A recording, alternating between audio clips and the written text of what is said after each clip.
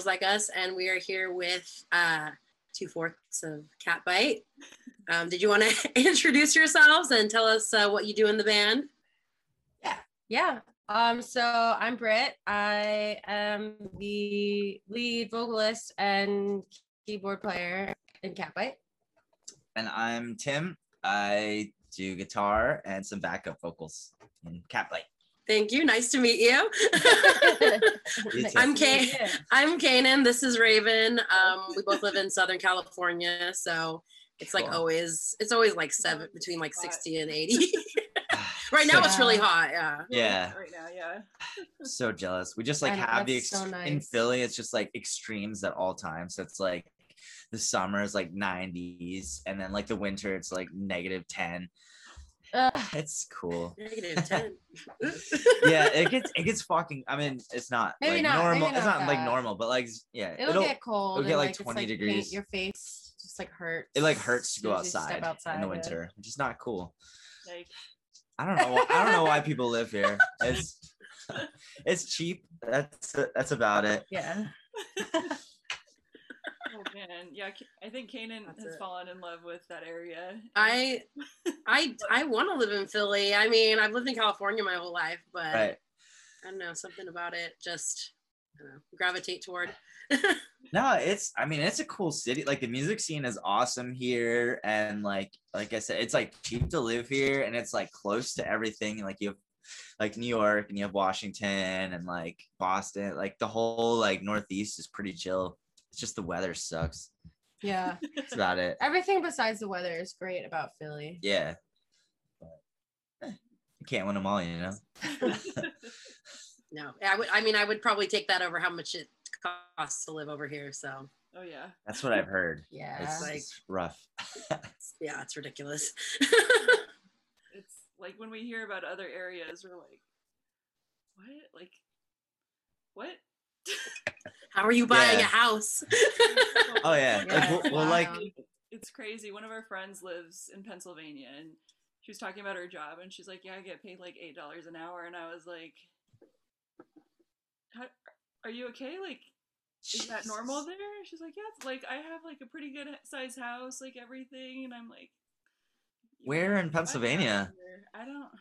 Probably like any part but Philly, because like the rest of Pennsylvania is like not city. She's like outside. Okay. The city. Okay. Yeah, because I'm like originally like from Bumblefuck, Pennsylvania. It's fucking weird there. You got some weird shit going on. But yeah, like you can buy a house for like $20,000. Jesus. Like, I mean, it's not gonna be a nice house, but it'll fix her upper, but like property. Yeah. I mean, like $20,000 in Philly will buy like a fucking that big area, but like, yeah, I don't know. I feel that. LA, but like that small of an area. But you can buy like a shed for 20,000 here. Yeah. There you go. Shed connecting to somebody's house. Yeah, it's not your own shed. Yeah. No running water. Just you gotta dig a hole for the water. They're like, there's a hose over there. It's fine. Like, that's not bad. It's not bad. All right, Raven, did you want to get started? We always do. We digress. I want to just give a little bit of background about Catbite and like how you all got started with music and how the band formed and everything. Yeah. Do that. So we started in 2018. 2018, yeah. Tim and I kind of, he was in a long-time ska band for like 9 years, called the Snails. They're from Lancaster, PA. And he had recently quit that band. He was in like a power pop band, like in the in-between time after that band, and before we started Catbite. But I had just graduated school. I studied jazz voice performance, and I graduated from school, and I like have always wanted to be like in a band. I've always wanted to be a performer. That's always been like my goal. I never was like planning to like teach or anything. Just was like, that was the main goal. So Tim and I were like decided like we just wanted to start a band together. And you had already like had the name Catbite. Yeah. Well, so I was in this band, The Snails, for like a long ass time, and I had like no creative input into this band because like I was like the musical idiot in the band. Everyone else was like super smart, like super musically trained and stuff, and I was just like rhythm guitar player and did all the booking, did all the manager shit, did all the driving. So like totally like the glue in the band, but not musically. And so I like started writing music for myself. Like I like learned how to play guitar to be in this band when I was like 18, and like that it was like all I knew. I'm like, this is my only way to be like a musician.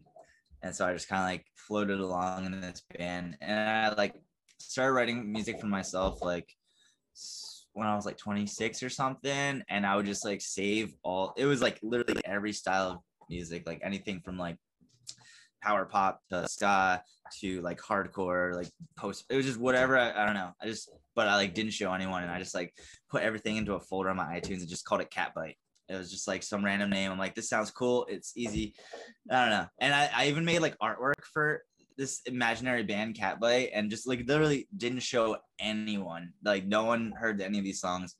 And then yeah, so like I don't know, we just started like, we're like, let's start a band. And so we started doing just like taking covers or doing covers of songs in like a ska style. So we did Miss Anne was the first song that we covered together. It's like a Little Richard Little song. Richard. But yeah, what were you gonna say? I forget.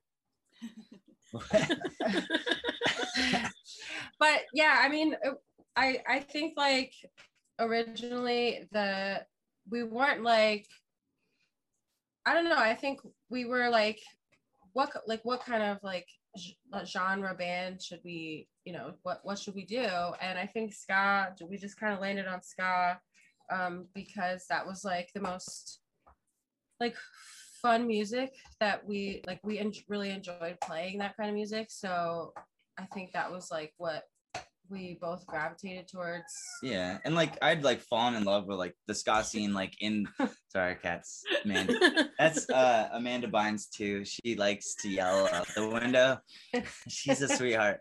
But like yeah, so like my old band, we were like a ska band, but we were like gravitating towards not being ska because we were just like, we were a band for so long and like playing ska, and like we would tour and stuff, but like no one really gave a shit about ska, and like the rest of the band was just kind of fed up with it and just kind of like started to kind of conform to like the Philly like indie garage rock scene, which is like really big here. Mm-hmm. And like they just kind of like abandoned like all the ska friends and family that we met along the way, and that was like one of the big reasons why I'm like, all right, fuck this, like this is not fun, like I don't want to be in this band anymore. And I was just like, all these friends that I made for like the past 10 years are all in the ska scene, and like I've just become really close, and like let's just try and do a ska band. It was just me and Britt, and then my coworker who was Johnny, who was our original bass player of Catbite. He was like in a similar situation where he just left a long-term band, and he's like, well, I like ska too.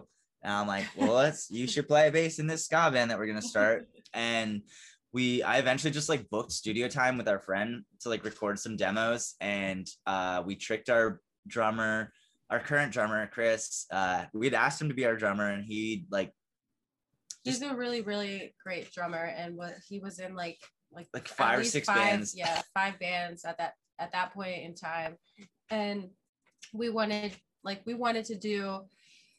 to have like practice every single week or like twice a week or something like that. And he was like, I can't commit to that. Like I've got too much going on. Yeah. And we were like, well, then you can't be in the band. Yeah. But we couldn't find another drummer. Yeah. So we tricked him into recording with us and recorded 3 songs with us. And he literally just like learned them in the studio that day and recorded them. It was perfect. And then immediately after that, I was like, oh, by the way, we also have a show booked. And I'm like, you have to play the show now. Like, you already know the songs. Like, yeah. So then we tricked him into playing our first show, and then we got another show and then another show and another show. And then like we just started like, it's like, oh shit, we're a real band. And then like Bad Time Records has started exact same time that we started as a band. And I'd known Mike for years because through Kill Lincoln, my old band had played with them a bunch and toured with them and stuff. And he like saw what we were doing and just like sent me a Facebook message one day, like a long Facebook message, like, hey man, I saw you're doing a ska band. I'm just so happen to be starting a ska label. I want to like model it after like Asian Man Records, super DIY and like all about the community and blah, blah, blah. And I'm just like, oh shit. Okay, cool. Why not? Yeah, yeah. And like we literally were a band. It's all like really good timing for us, I think. Yeah. And we're like, yeah. And it's like, all right, let's do an EP. And I was like, okay, can you do it in like 2 months? I'm like, yeah. And then we were like, no, we can't. No songs. And then eventually he's like, all right, let's just do a full length record and it'll be the first like Bad Time Records proper release. Because they did a reissue of a Kill Lincoln record and a reissue of a We're the Union record, but we were like the first like new band, new record on Bad Time Records. And just it was just like we were not like expecting anything about this whole band, or I don't know, we just kind of went into it just like this will be fun, we need a creative outlet, and like it's just like us friends doing stuff. And then they just like we put out our first record, snowballing ever since. Yeah, it's just great timing and just I don't know, just being cool and having fun. And that's the beginning of Catbite. Yeah, and I feel like, especially recently with the release of the new album, too, like, there's been so much buzz. Like, you just did the Vans channel, like, Oregon Grace, like, played you, and, you know, I know, that's you and stuff. Like, it's exciting stuff that's happening. Yeah, I mean, it's like, it's just so cool. Like, I don't know, we're just taking it one thing and another. Like, yeah, anytime like something crazy like Laura Jane Grace like playing one of our songs on, you know, her playlist, we're just like yeah. I was like, trust me, I know about that because I was watching her DJ sets. I watch them every month. Yeah. And I'm always like, I know that band. I know. I know. Like, I love her so much. Yeah. Crazy. So I love her. Yeah. She's like, yeah. I mean, that's why I play Rickenbackers, because of her. Like, oh yeah. She's been like, I wanted to like be her before I even played guitar or wrote music. So it's like fucking insane to see her like shouting us out. And like, it's like, what? She's like, I'm not the biggest ska fan, but here's Catbite. Yeah. No, it's just wild that she like knows of us. Yeah. So. It's pretty wild. Yeah. Yeah. Hashtag blessed. That's what I say. Do you think that the way you've grown up, like Britt, you said that you graduated and you're a jazz singer and all these different things outside of ska, do you think that's influenced kind of the music you're writing? Because you do hear like bits and pieces of it, like when you listen to the songs. And from what I've read, you have the traditional, like the Selecter, the Specials, you know, all these other influences, but then you have like Elvis Costello as like an influence for Catbite too. Mm-hmm. Yeah, I mean, definitely like, I mean, when I'm like, when we go into like writing songs, I'm never thinking like I'm gonna like use like jazz influence into it. I think it just like kind of happens naturally, just because like that's something that I know really well. And like, I mean, I really didn't get into ska music until like basically like when I moved to Philly. So that's been like 8 years now. So like eight years ago. 7 years ago. Yeah, 7 years ago.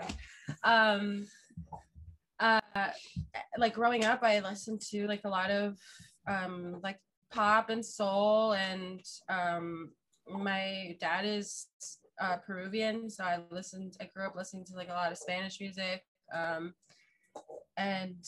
but I think like all that has definitely like rounded me out in that type of way where like I guess I think it, I mean, I guess it comes out in like the Catbite sound. Like I kind of can just pull from that stuff while also knowing ska music now, and like I think the styles just like are able to like melt with each other really nicely, so that it works really well.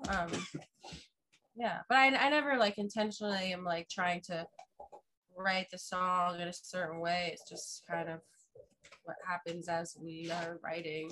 Yeah. How did you how did you get involved with like jazz singing though?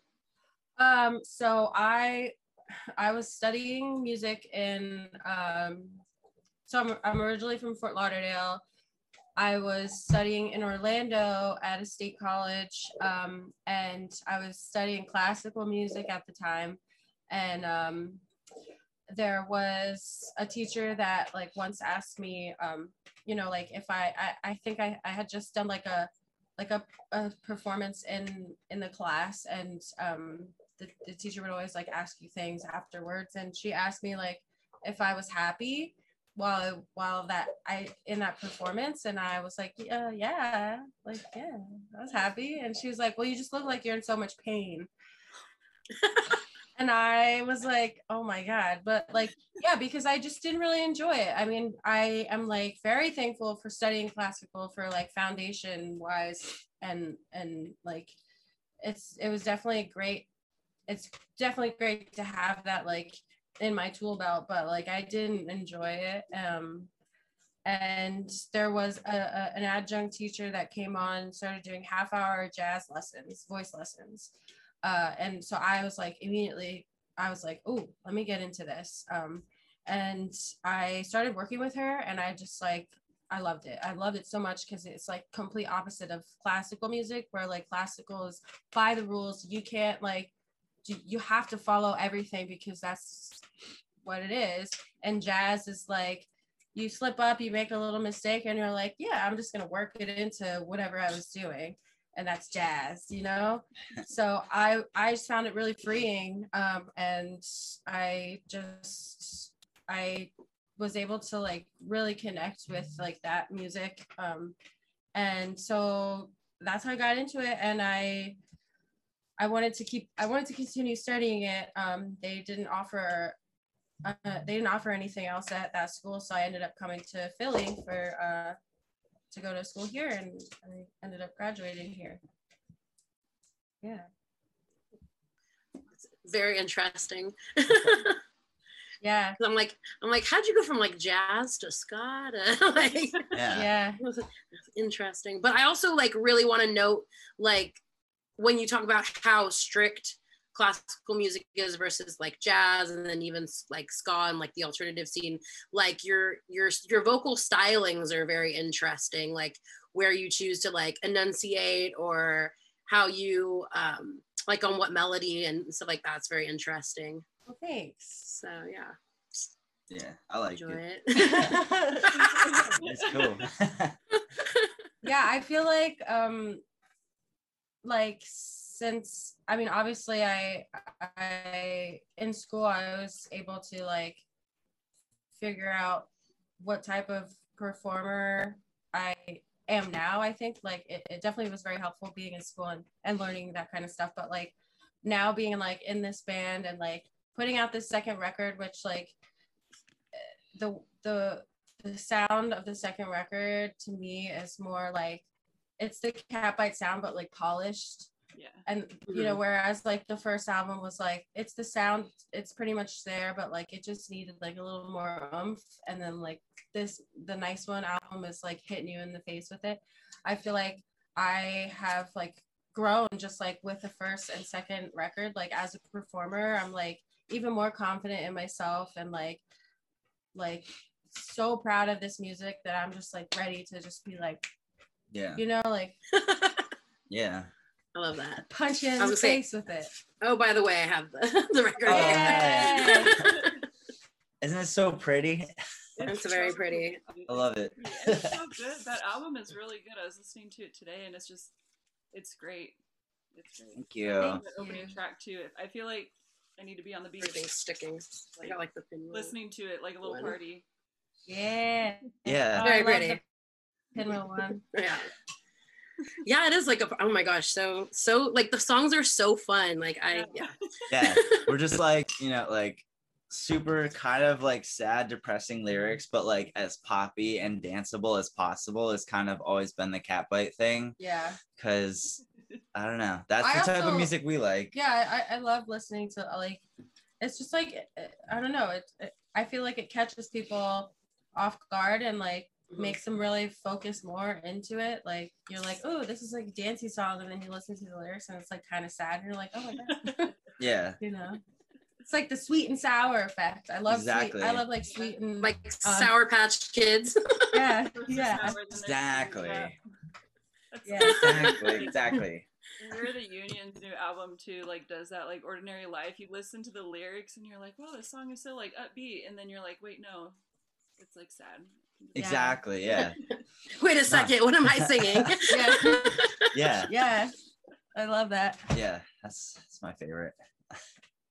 I wanted to ask, what was like? I know you did the "Paps Me Up" song, which cover "Scratch Me Up," but for Paps, like that was just like a fun thing that you did. Like, how did that come about? Oh gosh. So I was just like, so I was like on Twitter one day, and for some reason, Paps. Tim is addicted to Twitter. That's why. No, you gotta be on.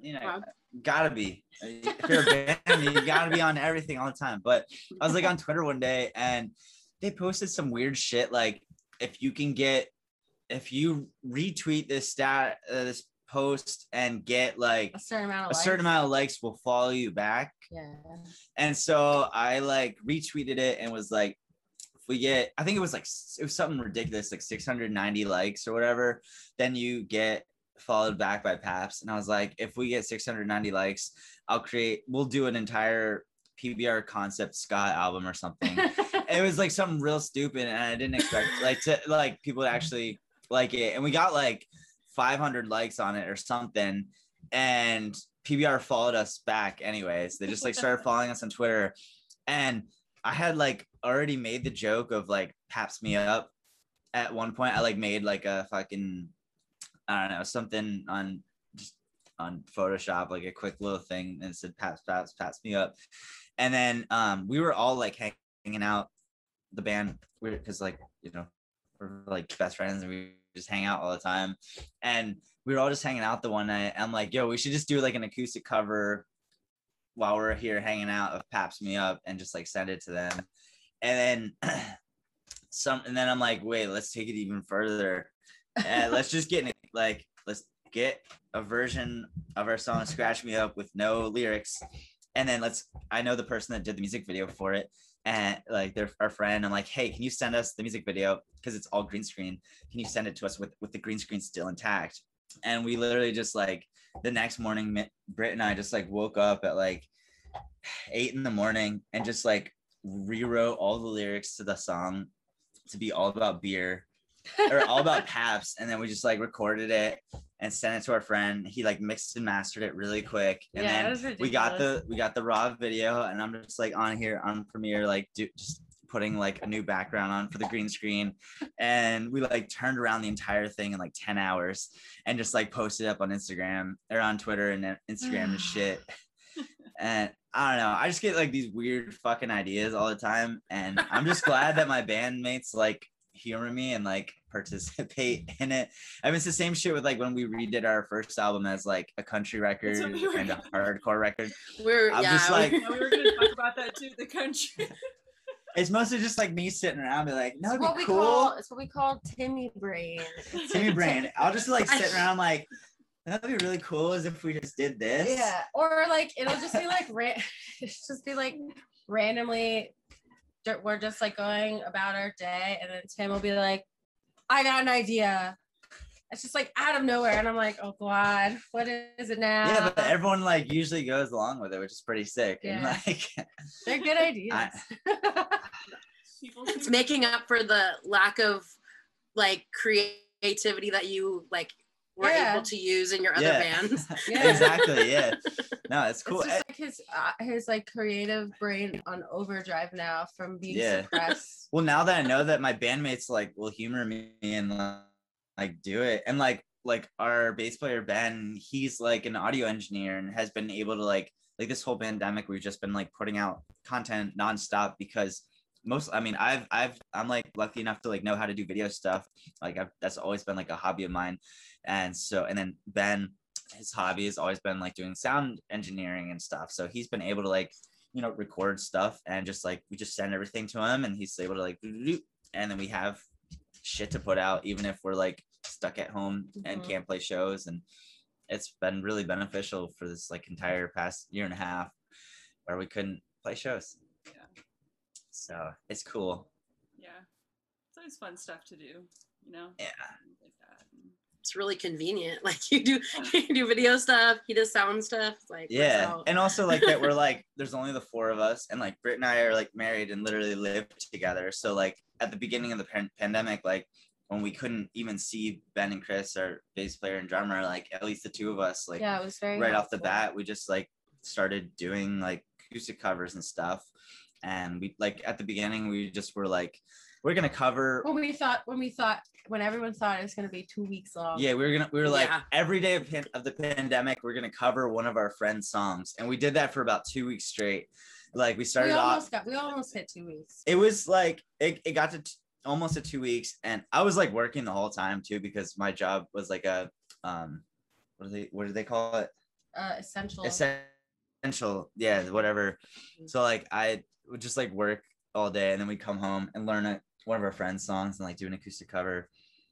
It was really fun though. It was really fun. It kept us like, we were super busy, and then when we realized it's like it's gonna be a little longer, we were like, I don't know how we can do this for every single day. I was like, every day of the pandemic. Right? Right. Yeah, I can't believe we lasted that long. I know. It was at least like probably like 11 days in a row. I feel like everyone was a little more motivated at the beginning when they thought it was only going to be a couple weeks. Like, oh my gosh, I'm going to take this time and do these projects that I've been putting off. Or I mean that's when we just when we decided we were going to write and record an entire record. But then we ended up actually doing it. That was like it was like at the beginning of the pandemic, and we're like, well, let's just use this time to write and record a record. And then we like booked studio time in Los Angeles, and then we're like, oh shit, we have to do this. And then we did it. But it's all about making deadlines. Make some deadlines and it'll happen. I was gonna say how you said that people were starting to do like all these different activities and hobbies at the beginning of the pandemic, and then I noticed like the Jeff Rosenstock flag behind them, and how when we talked to Jeff, we like asked him like all these questions, like the pandemic, like did you bake bread, did you like Animal Crossing, do all these things? He only played Animal Crossing. He played Animal Crossing. Yeah. He didn't. That was he didn't bake banana bread. He did. Yes. He made like these like it was the balls, right? Like these bread balls, these like South American bread balls. I forgot what they were called. Oh wow. They're like cheese. That sounds cool. Yeah. Ooh. So we're like, interesting. That's pretty cool. He like sent us the recipe. That's cool. He's like, oh, I'll send it to you, and he actually did. Whoa. Aww. Shit. That's awesome. Did you make them? No. Sorry, Jeff. We like asked each other too. Like a few weeks later, we're like, did anyone ever make them? We're like, no. I feel like we get distracted really easily. That'll definitely happen. Yeah. I love bread. I love bread. I do so much. But then it made me think of the banana bread and the Bad Influence video. Oh my god. Yeah. So that's based on a true story. That's a ridiculous story too. The acting in that video though was like Thank you. Top notch. We all got our acting debut. We're Golden Globe. Is that acting? Golden Globe award winner. Yes. Award-winning music video. Yeah. Perfect. Yeah. Golden Globes. Yes. That was a fun video. I like literally stayed up 2 days in a row making that entire video because I've like very little knowledge on like green screen shit, and I was just like, yeah, it was fun. Do you know this? Do you both know the story Didn't you about say? the banana bread? Oh my gosh, your coworkers, Tim, your coworkers took 8 edibles. They didn't know where they were edibles. Yeah, well, yeah, Something like that. Yeah, one of my like newer coworkers, they brought in a tray of banana bread that they made, and turns out that their roommate used that pan for like edibles, and it was like a nonstick pan, which apparently that shit stays in no matter how much like you wash it. So our like entire work just got fucking dosed, including me. And like and the GM and like the GM, like it was at least like 20 people at my work just like fucking stoned out of their mind. But like no one knew that they were stoned because I mean, why would you think? Yeah, why would you think it was fun? So like, so like, I left early that day because I had to meet my mom and sister, and I'd already seen them a couple days before, and like was super sleep deprived and stressed because they're the most stressful people in the world. And I left work early to meet them because they were coming early. And as soon as I left work, this was like an hour after I ate the banana bread, I'm just like feeling fucking stoned, but I'm like I smoke a little bit of weed, but not like a lot of weed. So I was like weird. I feel stoned, but I just thought I was like borderline having a panic attack just from like lack of sleep and anxiety of like dealing with my mom and sister. And I spent the entire evening like dealing with them. Like I had to fucking cook them shakshuka because my mom found out that I make really good shakshuka somehow. And she's like, I never heard of it. You gotta make it for me. And I'm like, and I'm like in the kitchen and they're like hovering behind me. Like, what are you doing? What are that, tomatoes? I'm like, and I'm just like freaking the fuck out, but like not trying to be a parent about it. I'm just like, what is going on? And like Britt was supposed to be home from work, but she was like late. So it's just me with my mom and sister, like literally right there, just hovering in our small kitchen. And then I just felt like weird and shit the whole night. And then the next morning, I was talking to my coworkers and I told them about how stressful my mom and sister are, like how to go with them. I was like, dude, it's so fucking weird. I literally felt like I was stoned the whole time. And then my other coworkers were like, what? You felt like you were stoned yesterday? I felt like I was stoned yesterday. And it was just like one after the other, like all my coworkers were like, wait, you felt stoned? I felt fucking stoned. I didn't want to say anything because I thought I was losing my mind. And then like we're just all like, what? And then at like the same moment, everyone's fucking light bulb went off. It was like, the banana bread. We all ate the banana bread. And then like word got out, and like the GM, like HR was like calling me, and I'm like, I played dumb. I was like, I have no idea what you're talking about.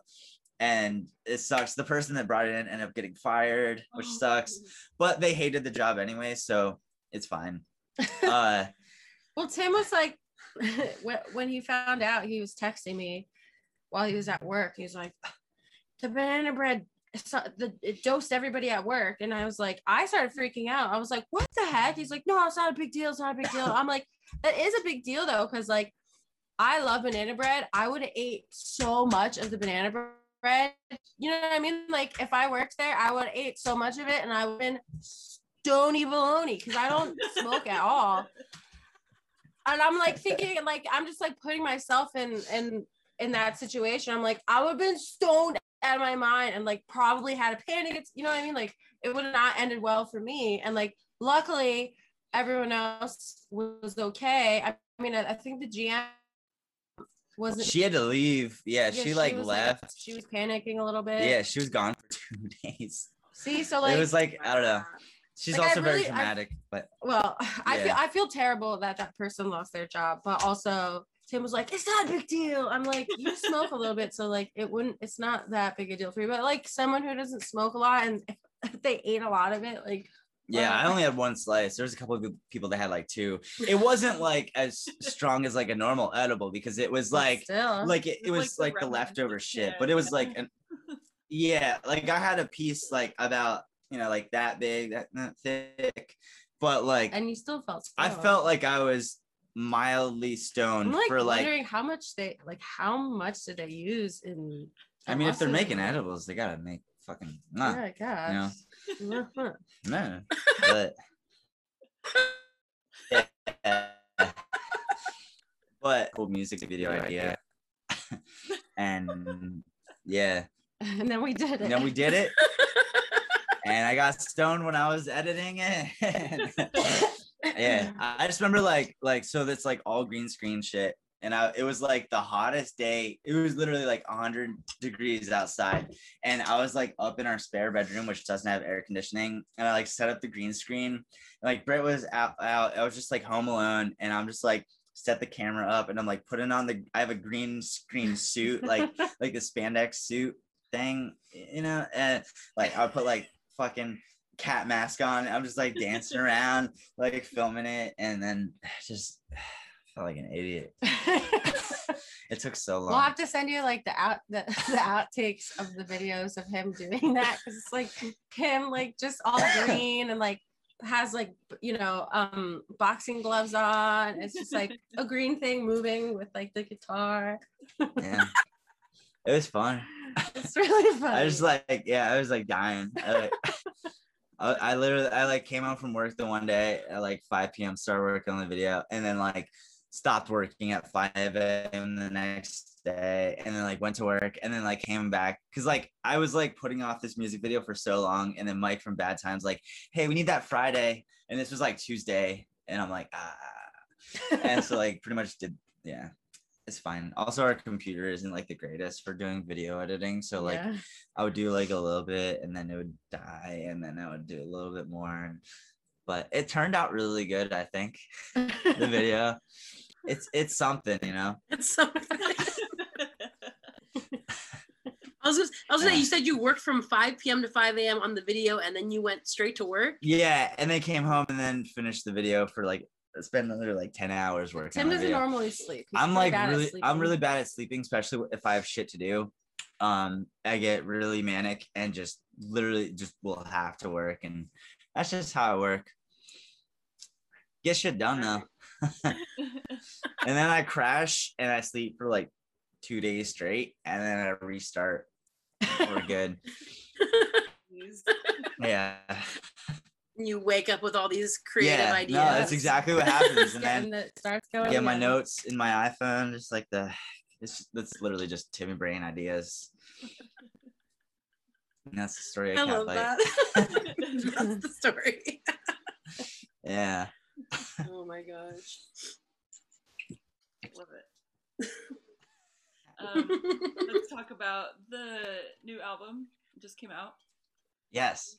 I was reading about the recording process and how that was kind of an experience in itself, recording during a pandemic. Oh my goodness, yeah.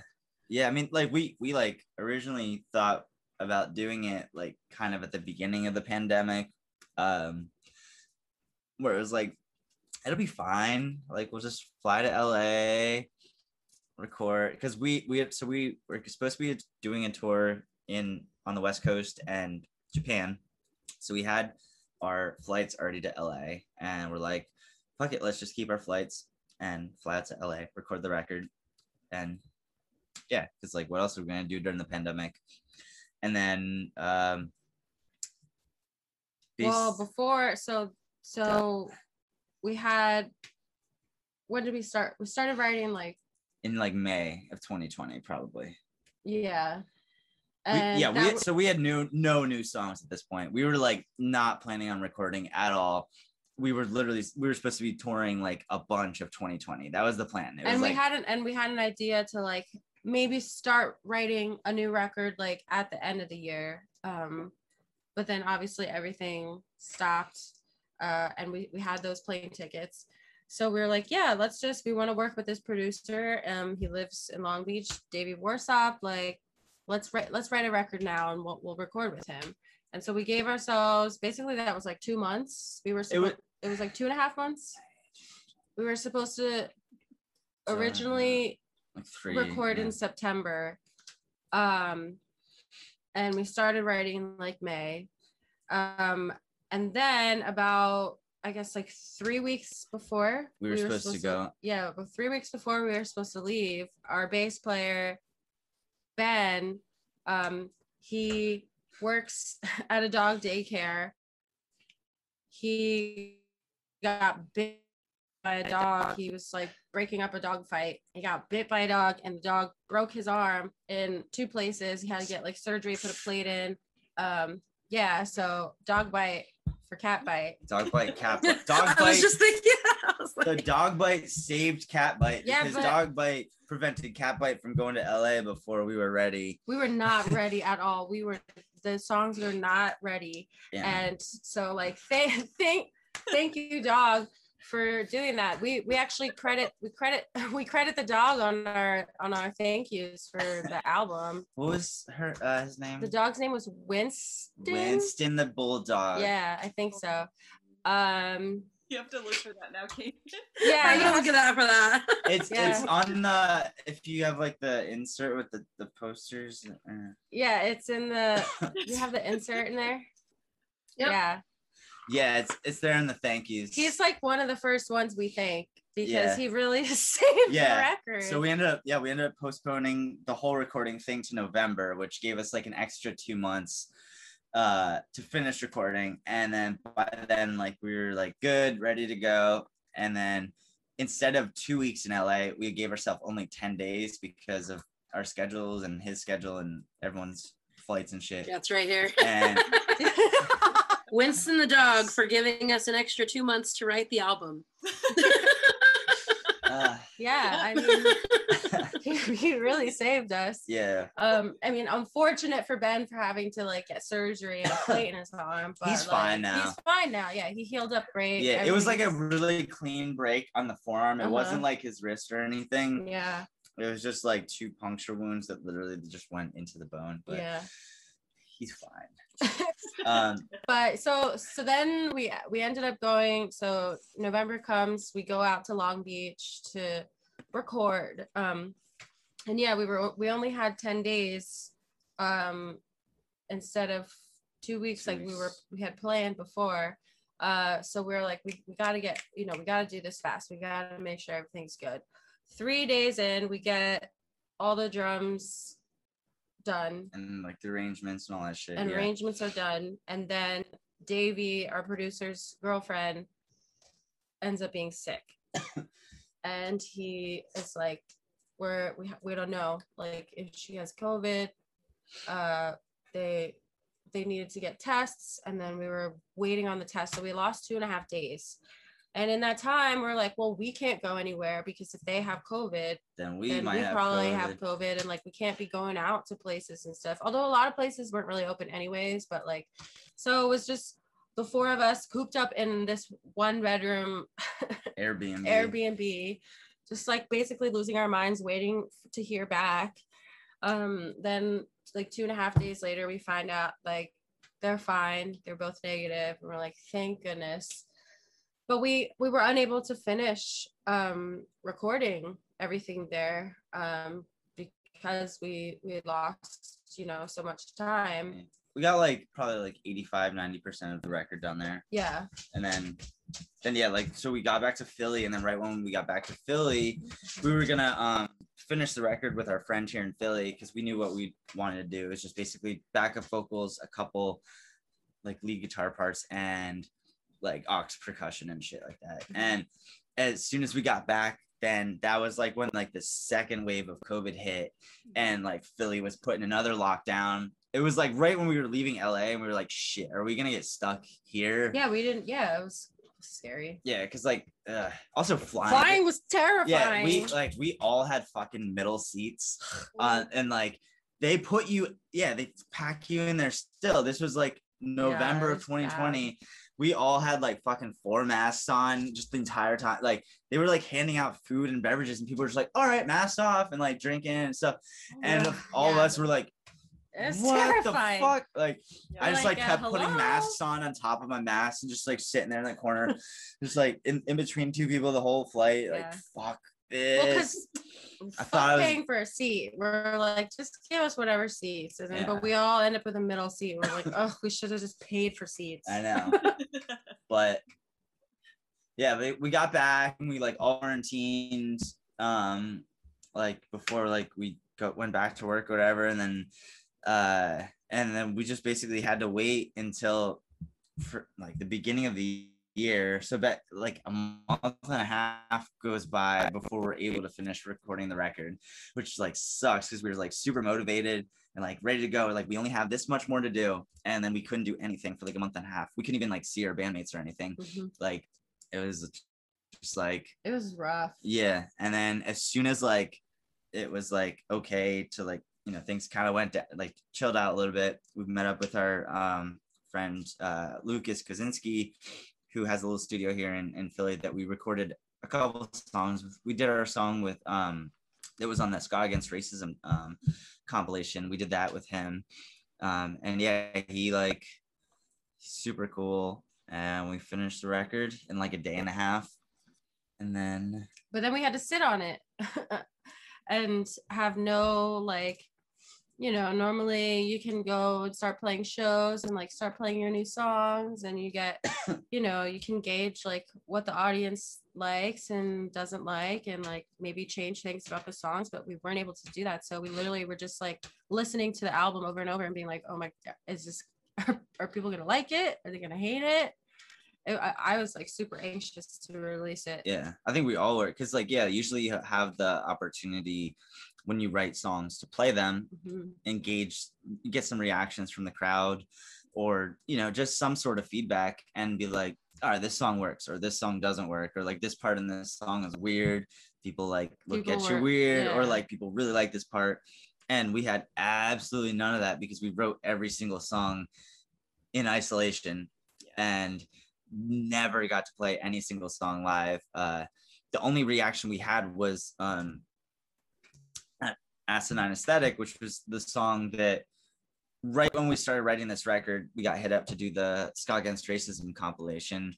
And they're like, hey, do you have any new songs or any songs that you recorded? And we're like, no, but we just started working on a new record.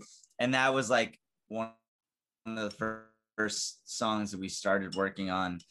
And we just did like we literally like, I made a demo, we practiced it one day and then we recorded it the next day and just kind of like, that was pretty much it. Yeah. And then we submitted it for the comp and we got like great feedback from that, but we changed it a bunch for the actual record and like re-recorded it. But like that was literally the only feedback we had for any of the songs on this record until just now. When we were able to finally release it and people like it, I think. So that's really good.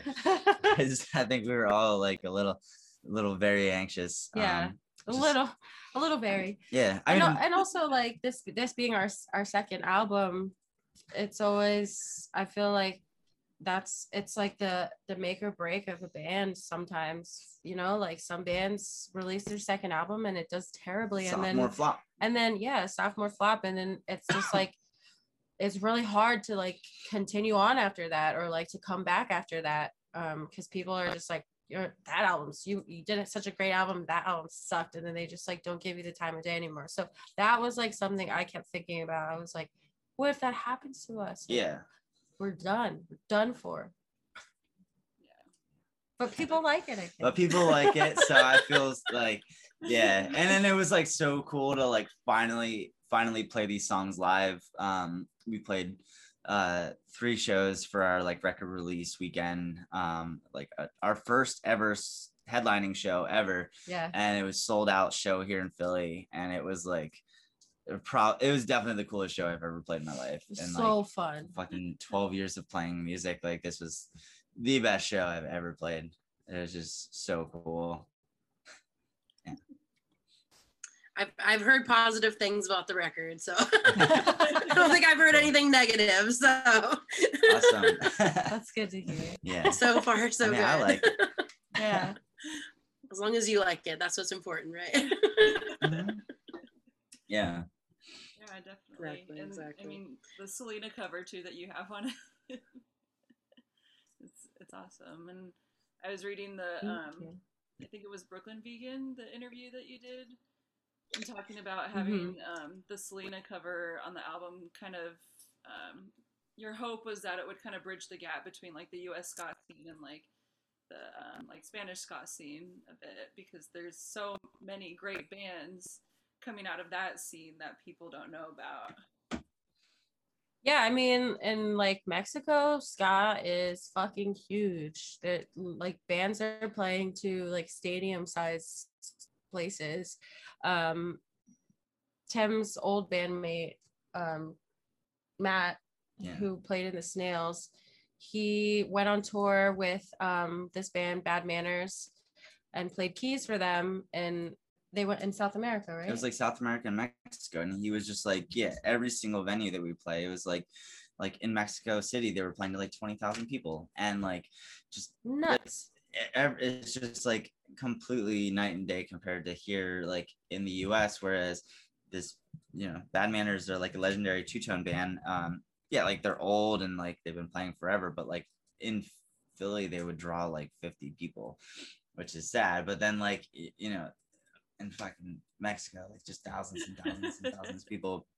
Yeah. But it's just like wild to see that like so many people in the American ska scene are just like so like oblivious to what's going on just right there, just with the only thing being like a language barrier. Yeah. And like and it just feels like kind of silly to me. Like we've got all this technology, like Google, you can literally just copy and paste lyrics into Google and then it'll translate it for you. And then like to me it's like if you find this like a band or a song that you are just like vibing out hard to, like what is stopping you just because you don't understand the language, like from continuing to like seek out other bands that are related to this one just because you don't understand the language. I know it's difficult, I know it's like different. Some people just like, I don't know, they just don't feel the need to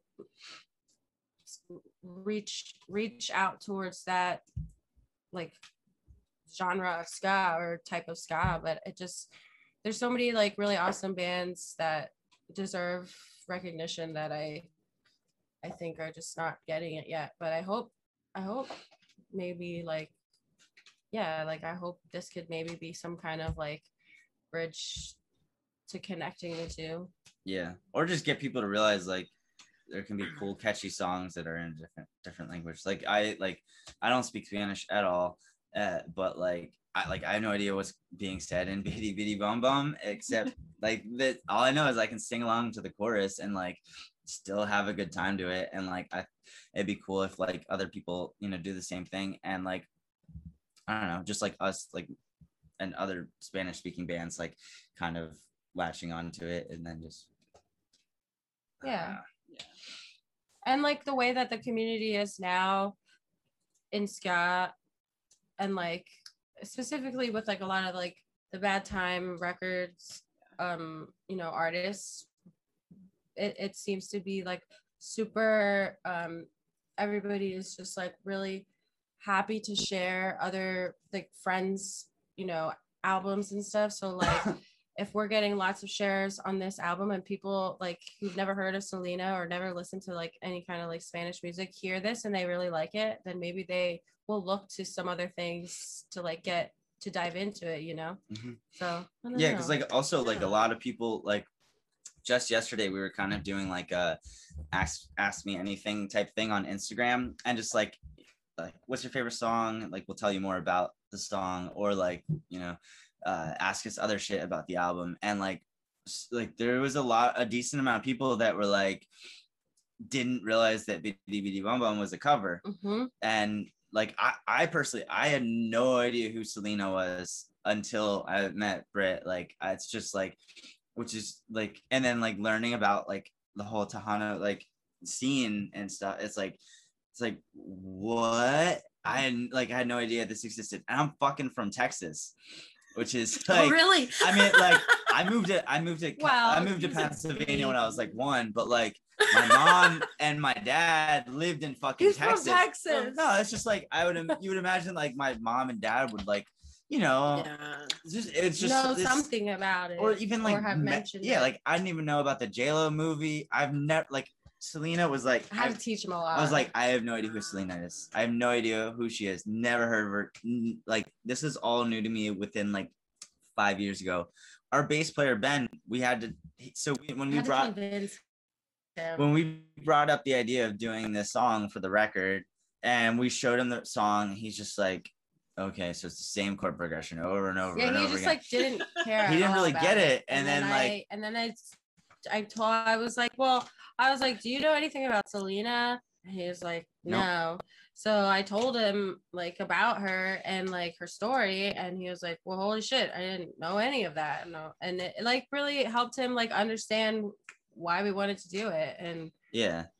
And now he's all about it. Yeah. And like, yeah, just so like, even if we're doing that little bit to help, because I don't know, it's just cool to always be learning more stuff about music. Like if you're into music, you're gonna want to learn more. And like if it's like, especially because like, you know, like a lot of our fans are like white people in America that probably are just oblivious to a lot of this stuff, like I am, or was like about this stuff. So it's just cool. And like you know, most music fans are always curious about more music, especially if it's related to something. And if they like our band and we're interested, like I know for a fact, like if I like a band and they're like saying this is my influence and I haven't heard about that influence, I'm gonna look into it. And like if we can do the same thing with our fans, like there's this whole other thing that you have no idea about, all this Spanish music, and then it's influence to us, then it's gonna get them going, or at least some of them going, and then maybe they'll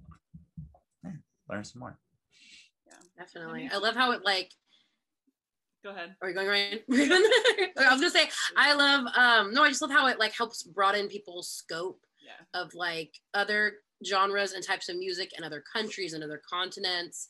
And it really, I think it really also shows that like anybody can make music, that it's not like, you know, like ska is not just for like white American males or whatever. Like anybody can make music and any type that they want. And so I think that helps. Yeah, definitely. And like learning, but Raven, go ahead. Like learning those stories too, and like knowing the like meaning behind it, or you know where it came from. Like it definitely makes you appreciate it more too. Like you said, once, you know, he learned the story of it and of her, and you know what happened and everything. Then he was like, okay, like I get it now. yeah. It really was like a shift in him. He really was not into it. Yeah, like we were practicing the song for the first time, like when we're like, let's cover this Selena cover, and like sent it to him, and he was literally just like sitting in a chair, like and it made me mad. I was like, Britt was mad as shit. I was like, because usually he's really put into some it. Respect on her name. He's like, this is the most boring song ever. I was like ready to fight him. Yeah. I feel like, but now he knows. Yeah, like, Selena is like a staple in like every Hispanic kid's like childhood, because like, I mean, I'm Mexican, like I grew up watching that movie all the time, like that's my sister's favorite movie, but like to us it's like a part of our, you know, culture and stuff, and then you meet someone who has no clue about it at all, and you're like, whoa. But at the same time, like, people just don't know, you know. It's really weird. I mean, I love like teaching people about things that they like haven't heard about, or like you know, introducing them to things, because like I mean, I'm a white kid, so but I grew up watching Selena too. So and then I was talking to my dad about it, and he's like, "Who?" And I was like, "How do I know who Selena is and you don't?" Like it makes no sense. So it's like it just misses like some people, and like me. Yeah. No idea. We learned it real good. I know. And then you put the song on there, and then people are gonna go, "Oh, like." I feel what like song is this? And then they're gonna turn into one research dance party. You're gonna know who the fans are. Yeah. It's gonna definitely be a dance party. And it was really awesome because we got to I mean, our friend Esteban Flores, he does like pretty much like 90% of the keys parts on Nice One. And then I do like the rest, but he's so amazing, and like a super huge part of like the East LA like Hispanic ska culture.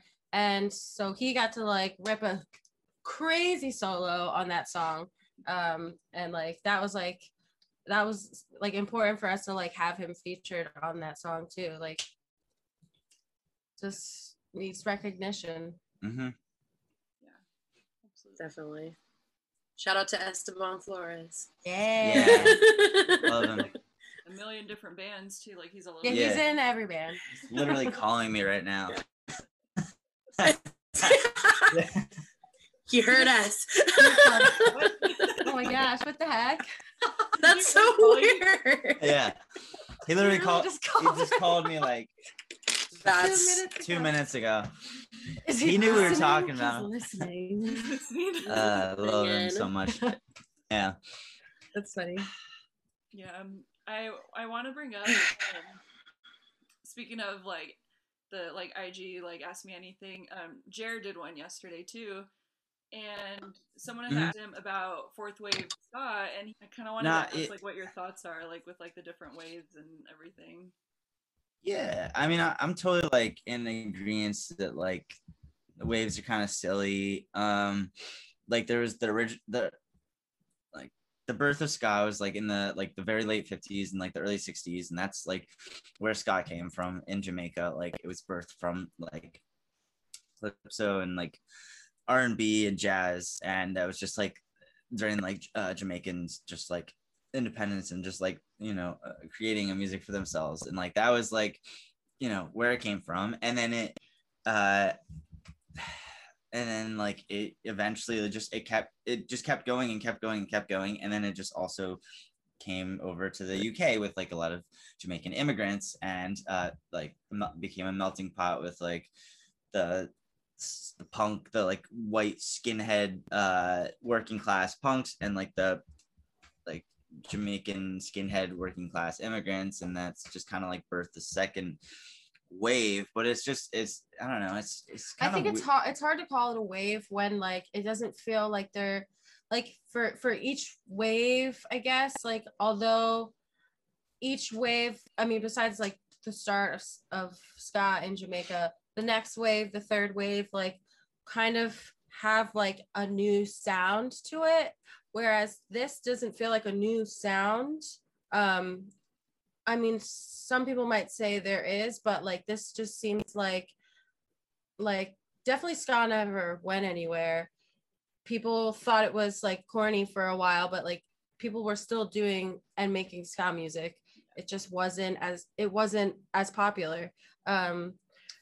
I think, what did Ben say?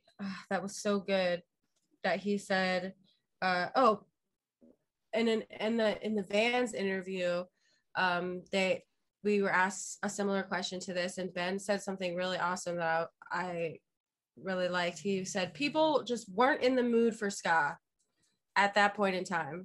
They just weren't in the mood for it. They were in the mood for, whatever was like popular at that. Yeah, I mean that's point. Yeah, in like in the in the 90s. Yeah, like ska kind of was into grunge and stuff. Yeah. It just kind of shifted to like different. I mean, that's what things like that happen all the time. Like in fashion, people change, like it just shifts. So I think the focus shifted, and like ska had a huge presence in the 90s, and then that it got overtaken by like it shifted hard. That was the thing. Shifted so hard that really people's hard. like memory of ska was like all they could remember was like Real Big Fish, which I mean they're a great band, but like so many people like just went to this like mall punk goth thing, and like looked at ska and it's like that's too goofy and corny carnival music, and it just kind of snowballed into like this weird like running joke where like if you like ska, you're a nerd or whatever. Yeah, or like whatever. But so like I feel like ska just like at this point has like all the people that like hated on it kind of like outgrew that, and all this like newer generation of people that are like kind of discovering music and discovering like alternative music and stuff are kind of just being drawn to ska because it's something that people are looking for right now, because it's like it's danceable, it's like relatable. A lot of the bands that are doing it are like very relatable music, lyrics, and I don't know, I think everyone that's like all the younger people just missed the memo that ska is corny, and they're like kind of just latching on, and just that's what's kind of making it popular again. Yeah, but not necessarily another wave, I think. Yeah. Also, I think like what you said, like a lot of bands are talking about like very relatable things like mental health or gender identity or something like that in ska music today, where like in the 90s it did become like not so much about like it that kind of like lyrical input wasn't going on in those songs. So it definitely is different in that aspect, but no, it's been here. Like didn't go anywhere in a sense, or like each like time period kind of had their own theme, you know what I mean, where like the Specials, the Selecter, like it was about like anti-racism, you know, stuff like that, and yeah, now it is like about like the gender identities, like all these different other things. Yeah, it's definitely just like, and I think it's kind of keeping that like where like the two-tone movement was about like anti-racism and like, you know, black and white people fighting together. It's more like social awareness in like general, but it's like keeping that going in like a modern sense. All these other things are happening, you know, being like we socially aware. Something still very meaningful about this music it's just continuing in a different form, things that are more relatable to what's happening today, I guess. But still keeping it super danceable. Yeah, because it's just like two-tone, like two-tone in the 70s. Like if you watch any videos of like the Specials or the Selecter, it's just like, you know, they're going hard as shit on stage and literally just talking about like, you know, the Thatcher era, like the era in Britain, and like how fucking terrible it was, but everyone is fucking dancing like there's no tomorrow. And it's like, and that's kind of got lost in some of the popular bands in the 90s, and that's kind of what like people remember from that, though it was still strong with bands like Fishbone and like so many others that like, Slackers and stuff have just never stopped keeping that alive. But like now it's like more apparent, and like people are really taking notice of that, I guess. Yeah, for sure. So not a wave, just a I don't know, people are paying attention to it again, and they're in the mood for it now. People are in the mood for it, and I think the bands are there's a bigger sense of community within the bands. That's kind of what I think it really comes down to, is it's not bands against bands, which I kind of feel like that has kind of been the like the fall of like the third wave. Was it became kind of a band against band because it was just all it was major record labels just like giving money to like, they're like, ska is in, all right, and then you had bands just popping up because they saw money signs when you said you were ska, and like it became every band for itself. And I think that was probably like the fall of ska, and it just kind of, it lost that sense of community, which is from the beginning of ska has always been there. And because of that, and with the times changing, and like, you know, labels are like not really, it's not like the goal of like it used to be. If you're in a band, you want to get noticed by like a major label, you know, but that's like not the case anymore. People aren't, that's not like their end goal for their band. Yeah. So, and I think that's why people are just, it's doing so well right now. It's because it's back to that, like, because no one's doing ska for the money, like that's for sure. Like, so like if you're doing ska, like you're doing it for the community and you're doing it for fun, and it's because it's something you like. It's not like you realize that the major labels are looking for ska.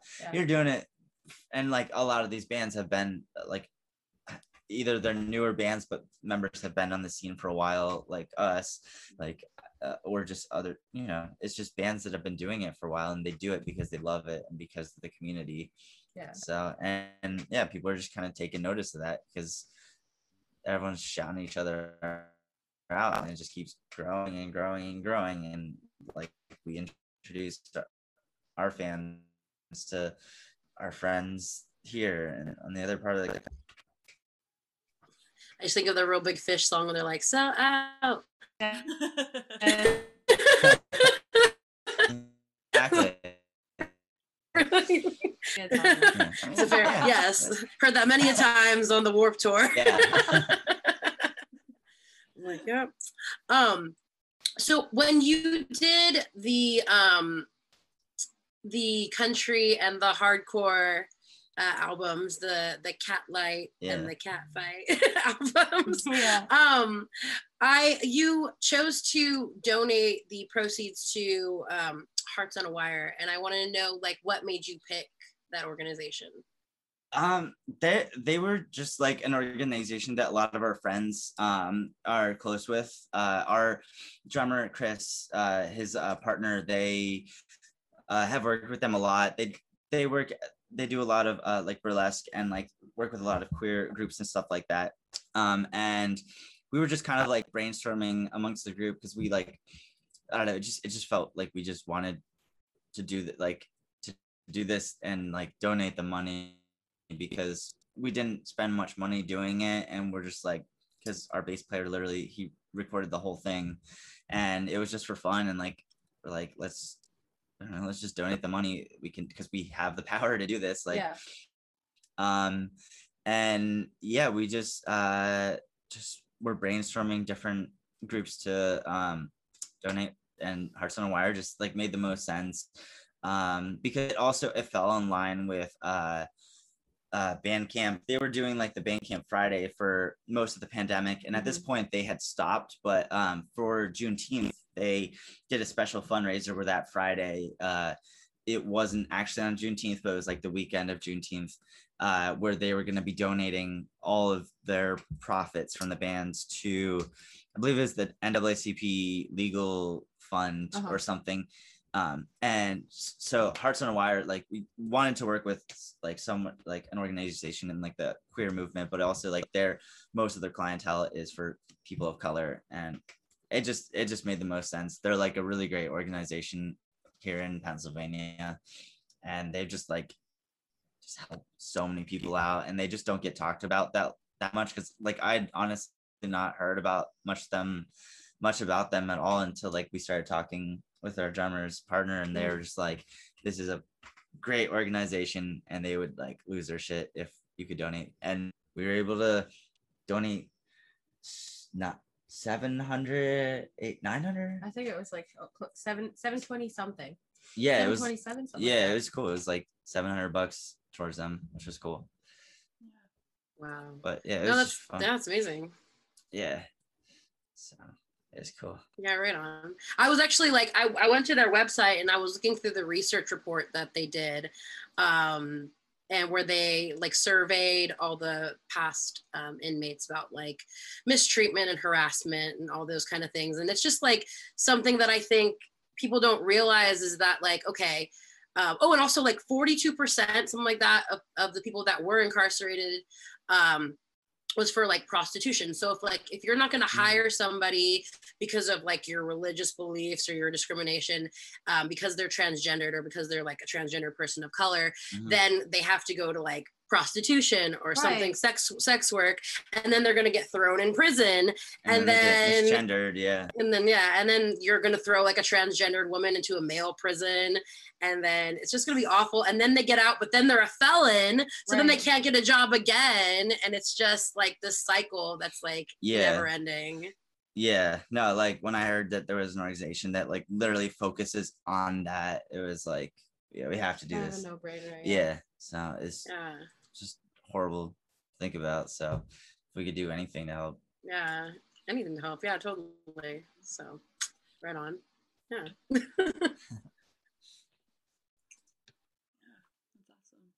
awesome. Kanan, did you have any more questions? I don't think so. I think I'm good. I'll ask like one more question just about like the new album, kind of like what do you hope the listeners take away from it, or what are you hoping they gain from it? I mean,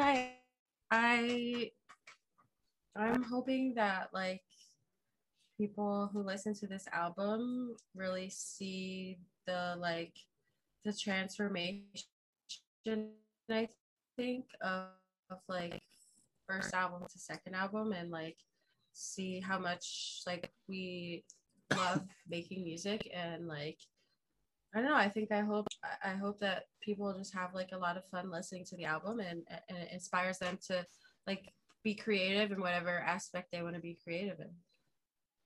Yeah. No, yeah. I mean, I just like, I don't know. It's a hard question. Cause like, I mean, we make music for ourselves a lot, but like, I mean, we're all performers, so we're all like have that bit of like people pleasing in our brains just enlarged, and like, so as much as we want to say we make this for ourselves, we're 100% making it to please our friends and family and people that like, look up to us. And I think, yeah, this album was to just a gift to all the people that like have supported us with our first record, and like just like we wanted to create the best record that we could, that we want to listen to, that we think people would want to listen to. I don't know, I've just always in my head, it's like, be the band you want to hear. That's just, I think that's a fucking Laura Jane Grace lyric from something like that. I don't know. It just, that's always my mentality. It's just like, be the band you want to hear. And this is the band that I want to hear. And like, I literally like this whole pandemic, like up until we released it, I just had it like queued up on my phone. So every time in the car, I would listen to this record and just like listen and listen. I do that with everything I ever record. I just like constantly listen to it and like try and like find things I don't like.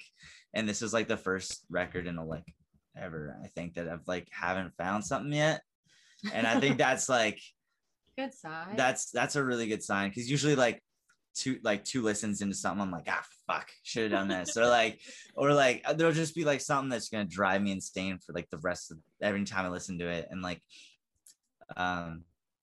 yeah, I'm really proud of this record. Like, me and fucking best friends did this, and like under like the most ridiculous circumstances, and like to come out with this record, I'm just very stoked. Proud. I think I want people to be proud of us. Yes. Aww. I was thinking when you said we want to be the bands we want to hear, and I was like, that's from New Wave. That's right. We want to be the bands we want to hear. See, that's the first Against Me record I listened to. I got it at a flea market, and it had like a DVD in it, and it was like Live at the Key Club. And I literally watched that DVD before I played every single show for about 3 years. Like with my old band, I would just like pop the DVD in and just like watch it, like, yeah. All right. And then like go play a show. It's just like so good. But yeah, no, 100%. I was like, I'm a ridiculously huge like Against Me fan. So yeah, same. I was thinking about it, I was like, wait, what, that lyric, what's that from? And then it like clicked in my head. I was like, I'm like, what song is that? Exactly. Well, thank you for being here with us. We do you want to really appreciate it. Social media and where people can find you and all that fun stuff. Yeah. So yeah, social media, everything is at Catbite Band. Mm-hmm. Just Twitter, Facebook, Instagram. We have TikTok, but that shit is wild. It's too hard. Still figuring too much going on. But we got some shit on there. Or just in general, just catbite.net. Finally got a website. I figured out how to use Squarespace. Use keyword catbite at squarespace.com and you get what isn't that with all podcasts? Huh? Never mind. Catbite.net. They always have like every podcast is like use Squarespace.com. Oh yeah, like 20% promo code. Yeah. Catbite Band. Yeah. You can try putting Catbite Band on your Squarespace trial. It probably won't work, but I highly recommend using Squarespace, because even I could learn how to use it. Yeah. I built a website in like a day. It works. A great promo for that. Yeah. Squarespace.com. But go to catbite.net first, and then Love it. Oh my gosh. Thank you so much for taking the time and talking, and it was a lot of fun.